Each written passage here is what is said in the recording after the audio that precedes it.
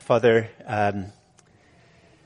we ask that the Holy Spirit would move with might and power and deep conviction in this service.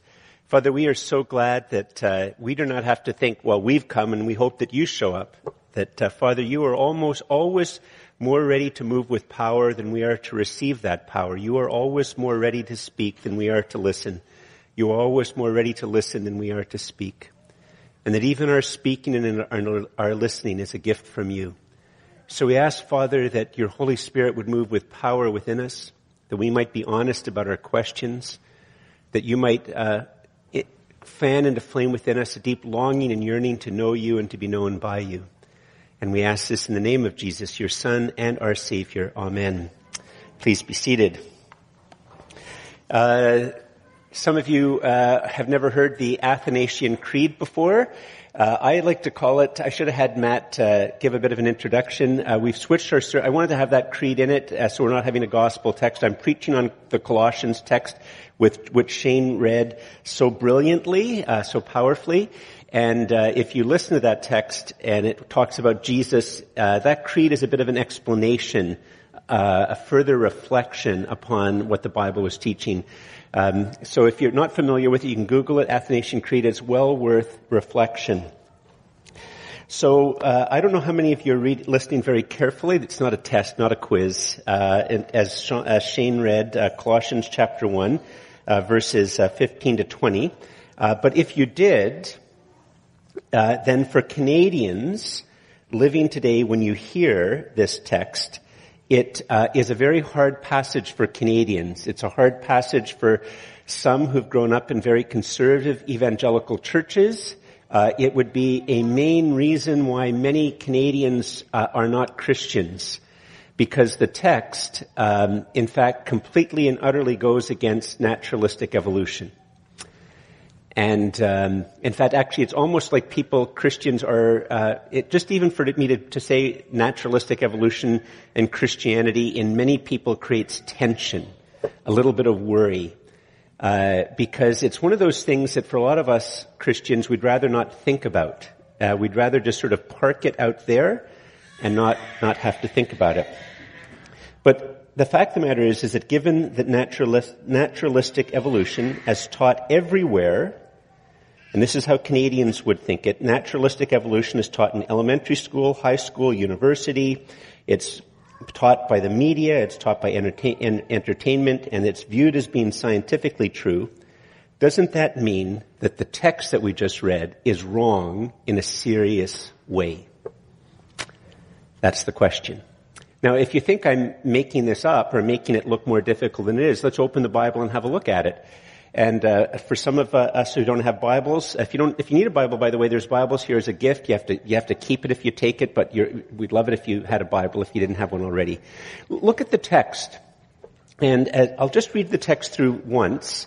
I'm going to draw out a couple of things from it, but you'll see that it's not as if it's saying, in fact, it's a very inconvenient text for a lot of Christians, because it's not as if it says, da-da-da-da-da-da-da, creation, da-da-da-da-da-da-da, and it sort of slips in there once, and you say it with a little quick, quiet voice, hoping that nobody notices. In fact, this doctrine of creation is trumpeted by the text. So listen to it again. The Son, that's the He, the Son is the image, or the icon, that's the Greek word, of the invisible God, the firstborn of all creation. Now just pause there. Even the very word creation implies that there's a creation and that there's a creator who's created the creation.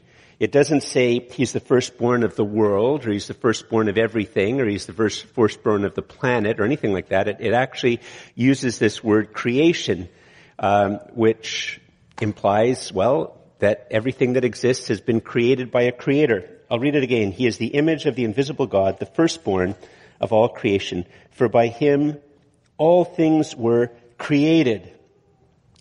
And not only does he create all things, just to make it clear, the writer says he created in heaven, and all things were created in heaven and on earth, visible and invisible, whether thrones or dominions or rulers or authorities. All things were created, said another time, through him and for him. And I'm not going to talk at all really about this during the sermon, but that little bit about thrones, dominions, rulers, or authorities are 4 different ranks or classes of angelic beings. Okay? But we're not going to talk about that. But we're going to talk about that in a couple of weeks when the topic comes back up later on. But listen again, the end of verse 16. All things were created through him and for him. And he is before all things, which implies creation. And in him all things hold together, which once again implies creation. And in fact, it actually implies something else because, there's this wonderful Bible text in 1 Corinthians that says that if Jesus hasn't risen from the dead, we of all human beings are most to be pitied. And if in fact we have a text and we claim that a man who's dead is the one who holds everything together, to believe that a man who is dead holds everything together is another word for delusion and delusional. So this text is making a very, very, very stark claim.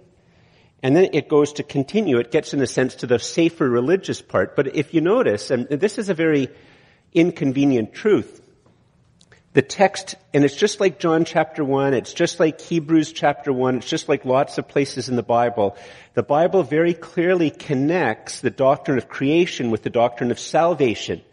So in other words, if it's wrong about creation, it's going to be wrong about salvation. If it's wrong about the resurrection, it's definitely wrong about all things being held together by him. Like it's just wrong. I mean, that's what we have to say if we have a brain.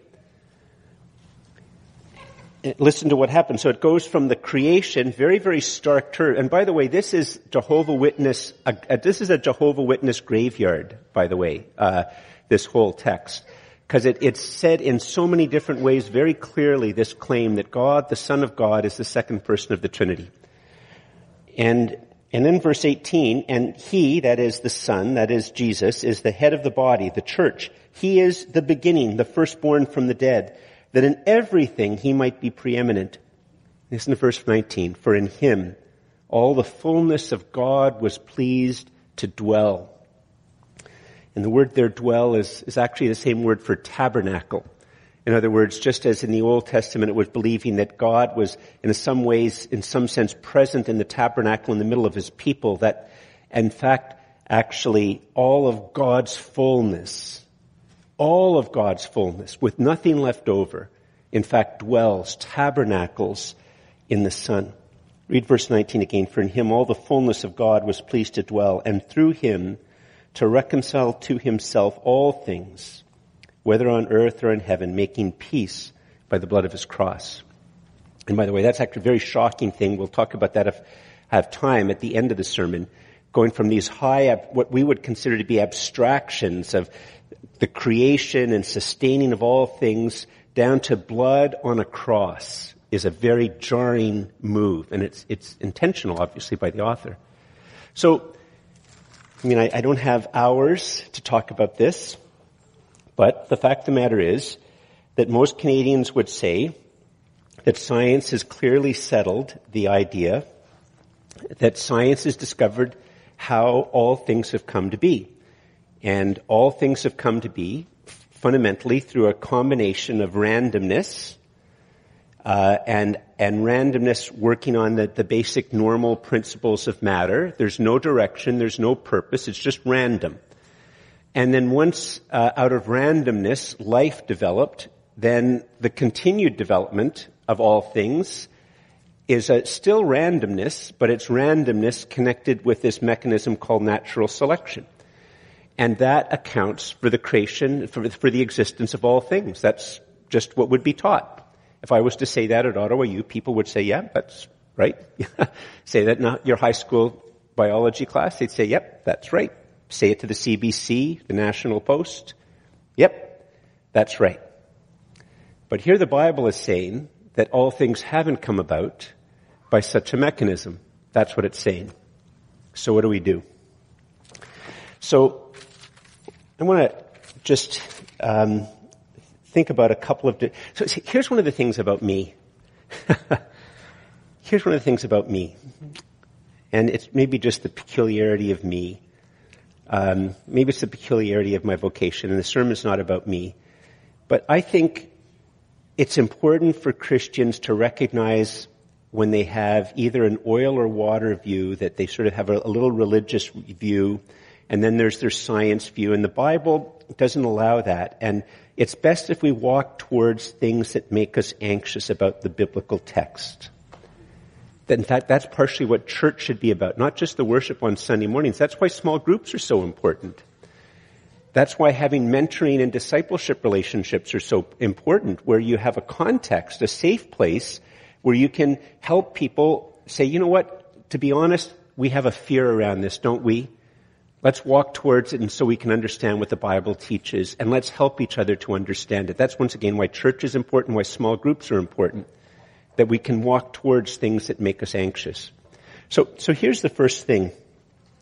This doctrine or teaching of evolution is a challenge to all worldviews, all religions, all spiritualities, and all ideologies, not just Christians.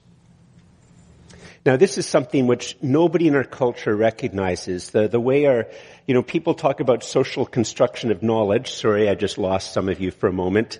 But the fact of the matter is that people think that I've had this conversation time and time again with people in coffee shops, where they think that somehow applies to me but not to them, as if somehow or another they're exempt. Or if they come up with a challenge to the Christian worldview, that they somehow or other think that they don't have to come up with an account of that reality. But the fact of the matter is, just think about it for a second with the issue of racism. If naturalistic evolution is true, why isn't racism fine? Like, why not? If white people are in power, why should I give that up? Like, why? If naturalistic evolution is true, if human beings are just a product of accident, if human beings might not have developed, if randomness had worked in a particular way, if there's nothing inherently special about human beings, and in fact, if actually the fundamental thing that accounts for the reality of all things is an account that the strong survive and the weak don't, and that often the strong survive and the weak don't because the strong eat the weak, then why should we believe in, why is racism wrong? Like, why are there human rights? Like all critical theory, well, why don't they have to deal with evolution? Like native spirituality, why doesn't that have to deal with evolution? Like, the fact of the matter is that this scientific account is something that every system of thought has to answer. This is always an important thing for us to remember, because sometimes when we try to account for the Christian faith, it might not sound perfect. But you know what? I would suggest that every single time you'd give the Christian account of a problem and compare it to other accounts, you'd end up saying, gosh, that's a good account. That's the best account. I mean, native spirituality has no way of dealing with evolution. Nor does Hinduism or Buddhism, nor does Islam. And definitely not Marxism and feminism and transgender and social justice warriors. None of those things. They've not even begun to ask those questions in terms of how you give an account in light of this. So it's not just a question that Christians have to answer. Everybody has to answer it. And here's the second one. The second thing is that naturalistic evolution is in trouble because of science.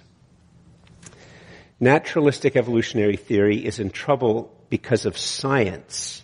Because the more science develops, that particular account that everything is due to randomness, interacting with the properties of stuff, and then naturalistic selection accounting for the growth after life has developed randomly. The fact of the matter is that as science develops, that entire theory is problematic. You see, one of the problems is, for instance, the Big Bang, which is what science has now come to believe. That, combined with the well-known law of the second law of thermodynamics, that everything is running down, those two truths mean that you have to have a creator. Like, the Big Bang means that things haven't existed forever. Part of the entire argument for evolution is that if you have forever, then anything can happen, including this. But you don't have forever. Science has now shown that doesn't happen. Things aren't forever. There was a beginning, but the fact of the matter, not only is there a beginning, but there's this contradictory thing that doesn't actually explain how you could ever have a Big Bang, because the second law of thermodynamics shows that everything's running down. And not only that, and this is a far more important thing, is that the further science goes to develop, can take science between now and when naturalistic evolutionary theory was first propounded by Darwin, is the more that scientists study, the more they see design, and not just design, but intricate design that is irreducible. A couple of weeks ago, Daniel gave the illustration of the mouse trap, and that's a very, very simple thing of something which is irreducible, where you need wood, you need pegs, you need a spring, you need the spring to be armed, you need an arm to keep the other arm down, you need peanut butter. And the fact of the matter is that the more science studies things, they see something like a mouse trap already put together. In other words, they don't just find pieces of wood and pieces of metal and pieces of this and pieces of that, but to have an actual mouse trap, you need it all to be put together and armed. And just talk to some of the people in the room here who are scientists and who are doctors, and they'll tell you that you go into things, what you discover as science, as biology progresses, as genetics progress, what they find is irreducible complexity, and it's not just complexity, it's complexity that is clearly best understood as a design feature. So the fact of the matter is, and this is something which people don't want to talk about, but as science progresses, the theory becomes far more complicated. The third problem is that we don't actually believe in the account of naturalistic evolution anywhere else. And it's sort of ironic, because the big thing which we believe it in, when it comes to small things, nobody believes it. Nobody believes it. Not one single person on the planet believes it. Perfect illustration. I've used it before. Let's say there's a young man in this congregation, and he's been dating a young woman, and he wants to ask her to marry him, and he knows that this young woman loves going for walks. In fact, there's a particular, it doesn't matter if it's young or old, just a man and a woman, and they know that there's a particular place that they love to walk. And so the man comes up with this idea, you know how I'm going to do it to ask her to marry me in a way which is just, I think, just so cool. You might think it's corny, but he thinks it's cool. How about me and a buddy, there's this really lovely place where you come for a walk, and there's a bit of a green hill just on the side, and why don't you and I get some field stones, and with the field stones spell out, Sue, will you marry me, Bob? And so you think, well, that's the coolest thing in the world. Let's do it. So you go there, you get the stones, and the field stones, you make all that little pattern so it's very, very clear. You look, people walk by and say, what are you doing? You say, I want to ask this woman, Sue, to marry me. Oh, way to go, sounds cool, whatever, or sounds lame, or whatever.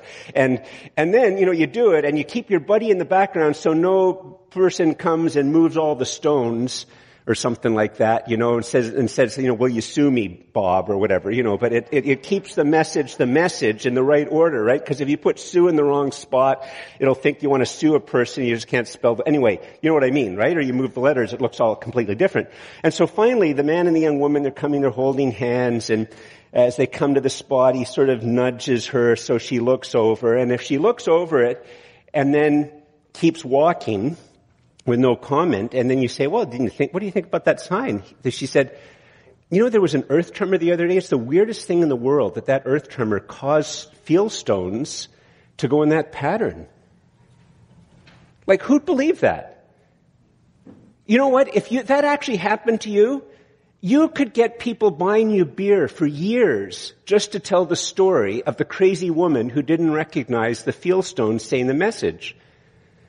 Right? And let me ask Jeremiah afterwards how more complex DNA is to that. Like, it's not just like twice as complicated, it's like exponentially more complicated. Nobody believes the theory anywhere else. If we got a message from space that was going beep, beep, beep, beep in a certain type of pattern, very, very simple, we'd know that there was something out there. And yet when it comes to the origins of all things, we believe this theory. And here's the final thing I'd like to say. The fact of the matter is that this passage of Scripture is profoundly wise and wonderful and fits with science and the Bible and our experience, and in fact encourages science. Now, I've said before And I'm not arguing against a literal reading of Genesis chapter 1. But what I think is that the discussion between Christians and the world should have focused on texts like this, or John chapter 1, where it says, in the beginning was the Word, and the Word was with God, and the Word was God. He was with God in the beginning. All things were made through Him, and without Him nothing was made that was made. In Him was life, and the life was the light of men. And Christians should have had our conversations with our secular friends over John 1 and Colossians 1 verses 15 to 20 and Hebrews 1 verses 1 to 3. And that's where we should have had the discussion. And here's the wonderful thing about the doctrine of creation. The doctrine of creation tells us both that God creates all things, but it doesn't tell us anything about how deep creation is or how big the backstory is until we look. I'll give you two illustrations of what I mean by that, because you probably don't understand it. This insight came in, and I don't know, I can't really say this. Maybe we should turn it off for a second. No, don't turn it off for a second. You know, Andrew hangs around sometimes after the service. He puts things on the screen. Am I allowed to say that? Am I going to get in trouble? Anyway, he does. He puts music or something. So maybe, if those of you who know Star Trek, and those of you who know Q, go back and go on Google or look on YouTube for some episode in Star Trek where Q shows up. And one of the things that Q can do in that is he makes a whole pile of things out of nothing. I remember one clip, I'm not really a Star Trek person, I'd watch it occasionally, that all of a sudden Q would make it look like the entire crew of Star Trek was like Robin Hood. All of a sudden they're on horses riding through the woods. Now the viewer knows that Q just invented that out of nothing 3 minutes earlier. But they're not riding on horses that are 3 minutes old. They're riding on 5-year-old horses. The trees that are all around them aren't 3 minutes old. If you cut down a tree, it would have the rings. It would show that the tree is in fact very, very old. In fact, part of the episodes are that the crew is always trying to figure out if it's an hallucination, is it a vision, what's going on, but the things they read, right, I have that right? Everything seems to work, like it seems to be completely and utterly real. And what that means is if you went into a world a situation that Q was just created out of nothing, and you brought all of your science and you cut down the trees, and the trees might have 80 rings, 100 rings, 150 rings, 20 rings. It's a certain time of the year that there's stuff on the ground because, the leaves and other stuff fell off the tree onto the ground, and yet it's only 3 minutes old. You see that in fact the matter is that God could have created things like this set, but He didn't. Sometimes when I have one of my younger grandchildren, they get to a certain age and they come to visit from another city and they come to church. And in some cases they've asked, because kids, in case you didn't know, aren't allowed up on the stage. So they ask after the service if they can come up on the stage because they're curious. Because they find it so fascinating that a room that looks real, that you can go behind it, it's not real. And God could have made a universe like that. He's God. If He decided to do it, He could. But the fact of the matter is that the doctrine of creation implies, it would be as if, set designer makes not just a room, but a street and streets and a whole city or something like that. And the fact of the matter is you don't know how big the creation is until you look. But the doctrine of creation, just like Star Trek shows, it's an odd way to comment on the Bible, but it's a good one, is that creation out of nothing can have something which is unbelievably deep. Why did God do it?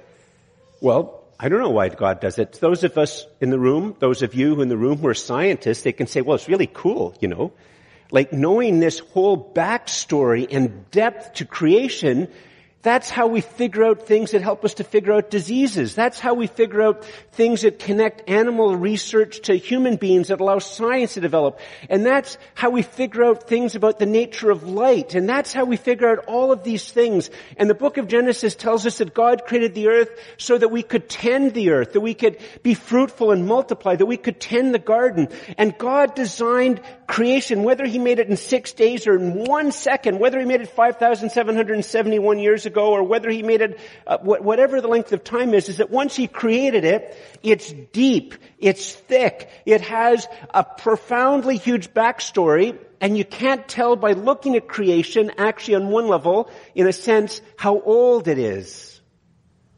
Like you can't. But does that mean that so this is the wonderful thing. And in fact, it's only been in the Christian worldview that science was able to develop. There's always been cleverness. People have always been able to figure out how to do this or how to do that or, how to do something else. But science isn't just being clever. Science is working on theories and making connections, and from your theories and connections making new discoveries. And that's what science is. And science developed out of the Christian worldview because they understood that it was creation designed by an intelligent creator, so you go looking for reasons and connections. And if we understand that the real battle is not over whether the earth is young or old, that's a really good question, but it's not that. The real issue is over whether or not there is a creator who has created all things and sustains all things, and that creator is the triune God, and only the triune God can possibly account for it. That and the alternatives. Once you understand that the doctrine of creation, that God's created the world deep, wide, big, thick, with a huge backstory, you were freed up to discover. You were launched. Go ahead and be a geologist. Go ahead and be a physicist. Be an astronomer. Don't worry about those things because you're just looking at this wonderful, profound world that God has created with a huge backstory, and He designed it out of love. He designed it with intelligence. He designed it with creativity, and look for design. And rejoice in it. And the fact of the matter is that design shows that there must be a designer. Just as seeing Sue, will you marry me, Bob, implies that somebody wrote that and sustained it. Now, I spent a long time on this because it's a big problem. I just want to suggest that this text propels us or grounds us to launch into mystery and into coherence. It grounds us as Christians to launch ourselves into the mystery of existence and into coherence. Listen again to the text. He is the image of the invisible God. Now, the word image is a technical word. It doesn't mean, it could be that if that's all you had, you'd think, okay, well, there's God and it's His picture. Like Lisa would much rather have Andrew than a picture of Andrew. Like the picture of Andrew isn't the same as Andrew. And it might be possible that we don't know the philosophical language and you hear that and you think that it's just like a picture of God. But it's actually really, really important. If you go back and read in Genesis chapter 1, it talks about human beings. One of the reasons that racism is wrong, one of the reasons that anti-Semitism is wrong, one of the reasons that all prejudice and discrimination is wrong, is that out of all of the things that have been created by God, only human beings are made in His image. And every human being, doesn't matter if you're from Asia or from Africa or from England or Scotland or Wales, it doesn't matter if you're Inuit, it doesn't matter if you are an indigenous person in Peru, every single human being, it doesn't matter who you are. It doesn't matter how handicapped you are. It doesn't matter how young or how elderly you are. You are made in the image and likeness of the true and living God and have an inherent worth and value that is there by God, not something the state gives you. The wise state recognizes it and does not try to usurp to itself the power to determine the worth and value of human beings. It is a feature of totalitarianism and evil to think that only the state can determine your value. Christians have been guilty of horrendous racism. But they should not have read their Bible and been led to that. They cannot read their Bible and be led to that. This particular, and so you notice, human beings are made in the image of God, but God, the Son of God, He's not in thee, He is the image. And it's a little tiny bit like, given that the word icon, and you use icon now for computers, and if you click on the icon, the way that doesn't matter what it's Apple or Microsoft or whatever, you click on the icon, you get the whole thing. In the same sense, when you click on the God, the Son of God, you get all of God. But it's not just this phrase, because he doesn't just say this. The rest of it helps to make it clear that that's the way you're to understand it. And listen to this.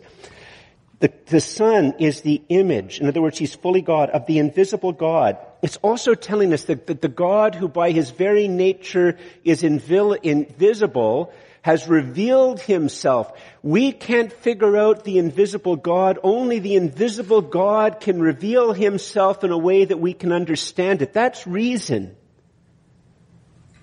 to think that by my mysticism, by my technology, by my poetry, by my thinking, that I can figure out the invisible is foolish.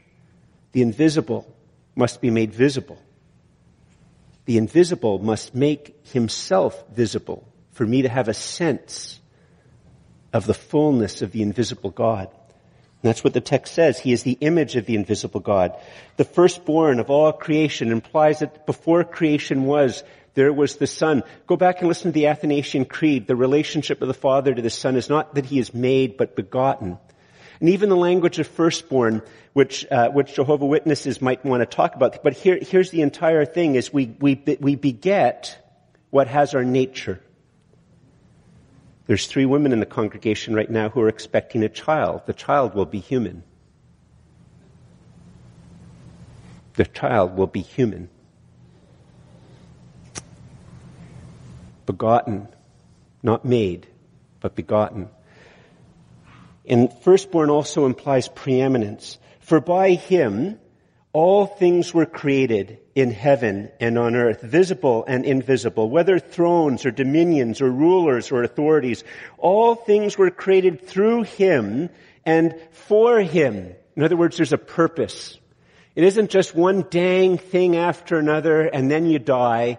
And the human race has one dang thing after another, and then eventually the sun becomes a huge ball of fire that obliterates all life. It isn't just one dang thing after another. There is in fact a story with a beginning, a middle, and an end.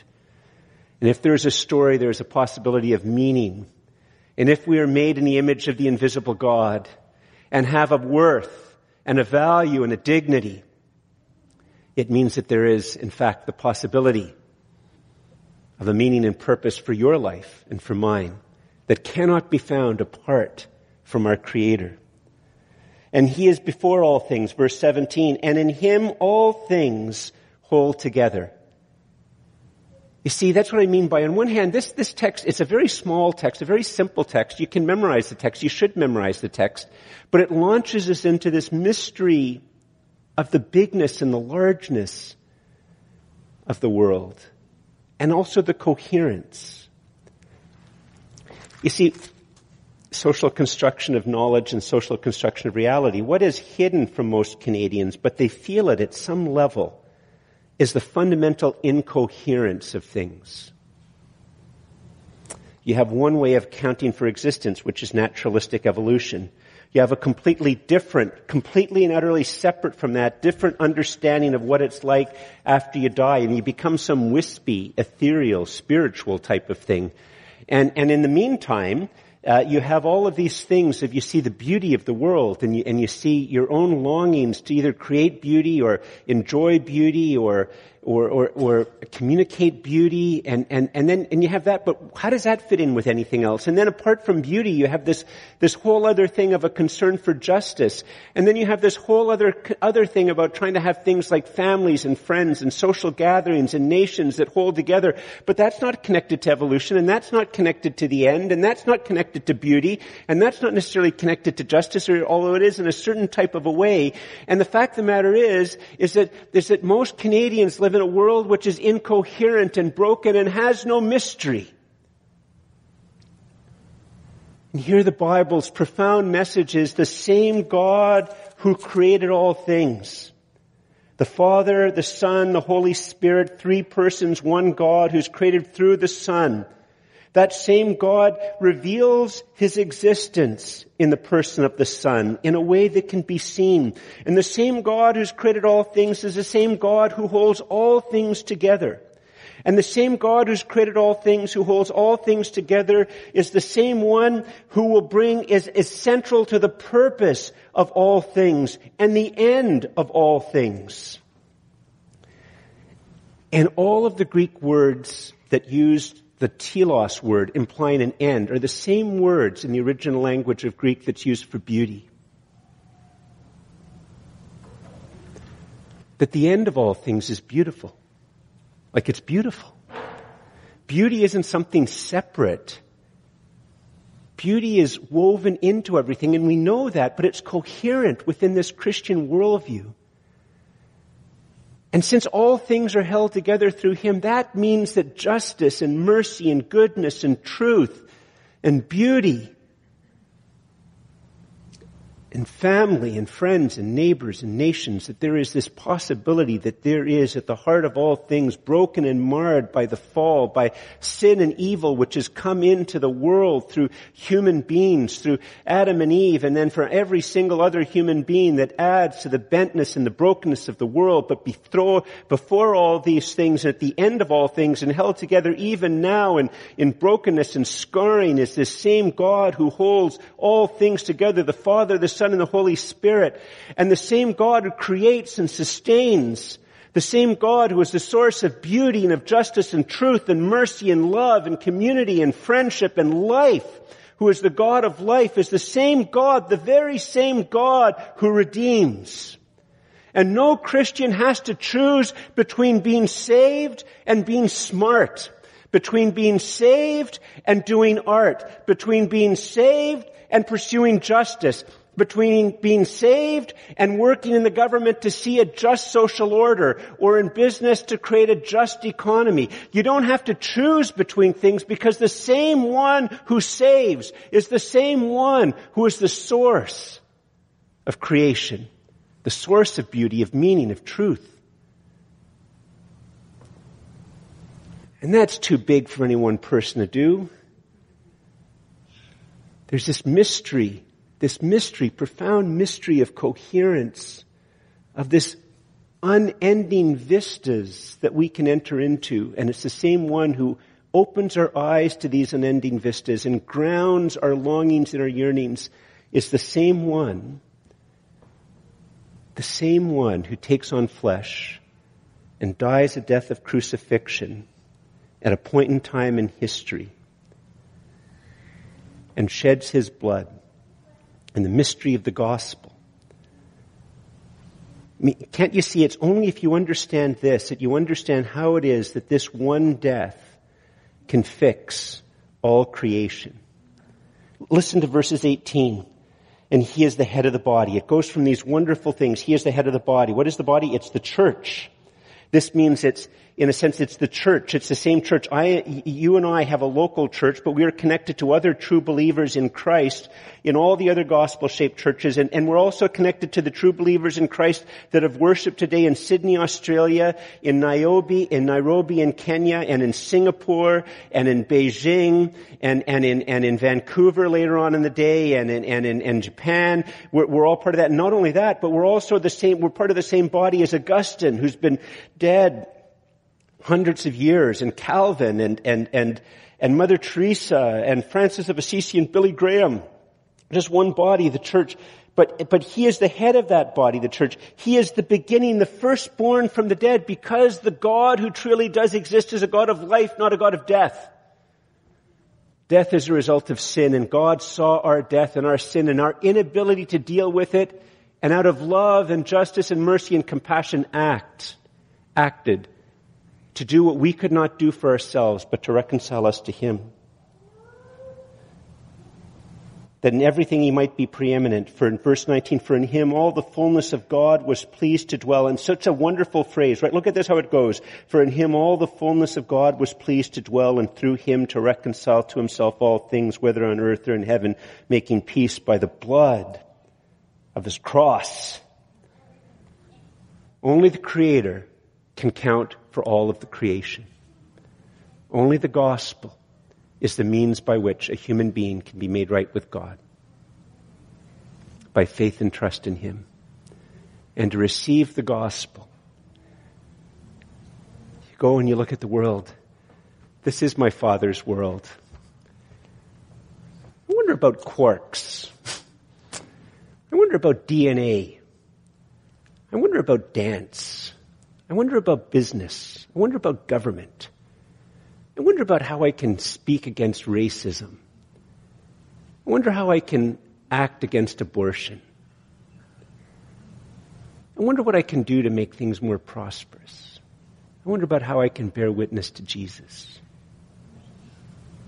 I wonder how I can share how wonderful it is that he died on the cross for me and wants you to receive him too. That's the world you enter into, friends. Please stand. Andrew, if you could put up the general thanksgiving. I think this general thanksgiving was written by Cranmer back in the 1540s. That's a long time ago. And I think in many ways, we're going to say this prayer. We're going to pray this prayer every Sunday at the end of the sermon while we're going through Colossians.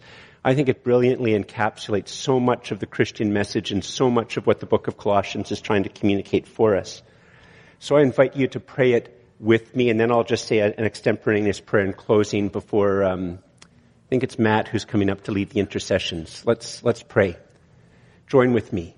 Almighty God, Father of all mercies, we thine unworthy servants do give you most humble and hearty thanks for all your goodness and loving kindness to us and to all people. We bless you for our creation, preservation, and all the blessings of this life, but above all for your inestimable love in the redemption of the world by our Lord Jesus Christ, for the means of grace and for the hope of glory.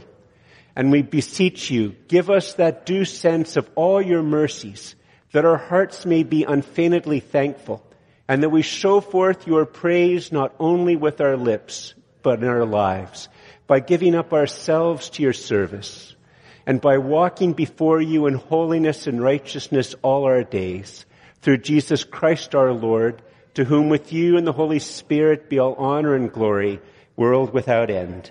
Amen. Father, thank you for the gospel. Thank you for your word. Thank you for science. Thank you, Father, for those in this room whom you've blessed with fine minds for science, for mathematics, for medicine, for government, for good public service, for good business, for art.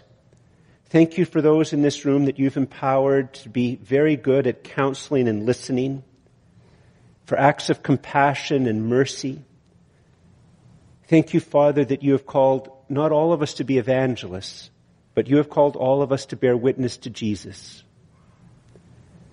And we ask, Father, that you help us to pursue our various vocations, whether it's the care of children or the care of a nation, that you help us in our various vocations to live in such a way that we are always thankful for Jesus and can bear witness to him. And all this we ask in the name of Jesus, and all God's people said, Amen.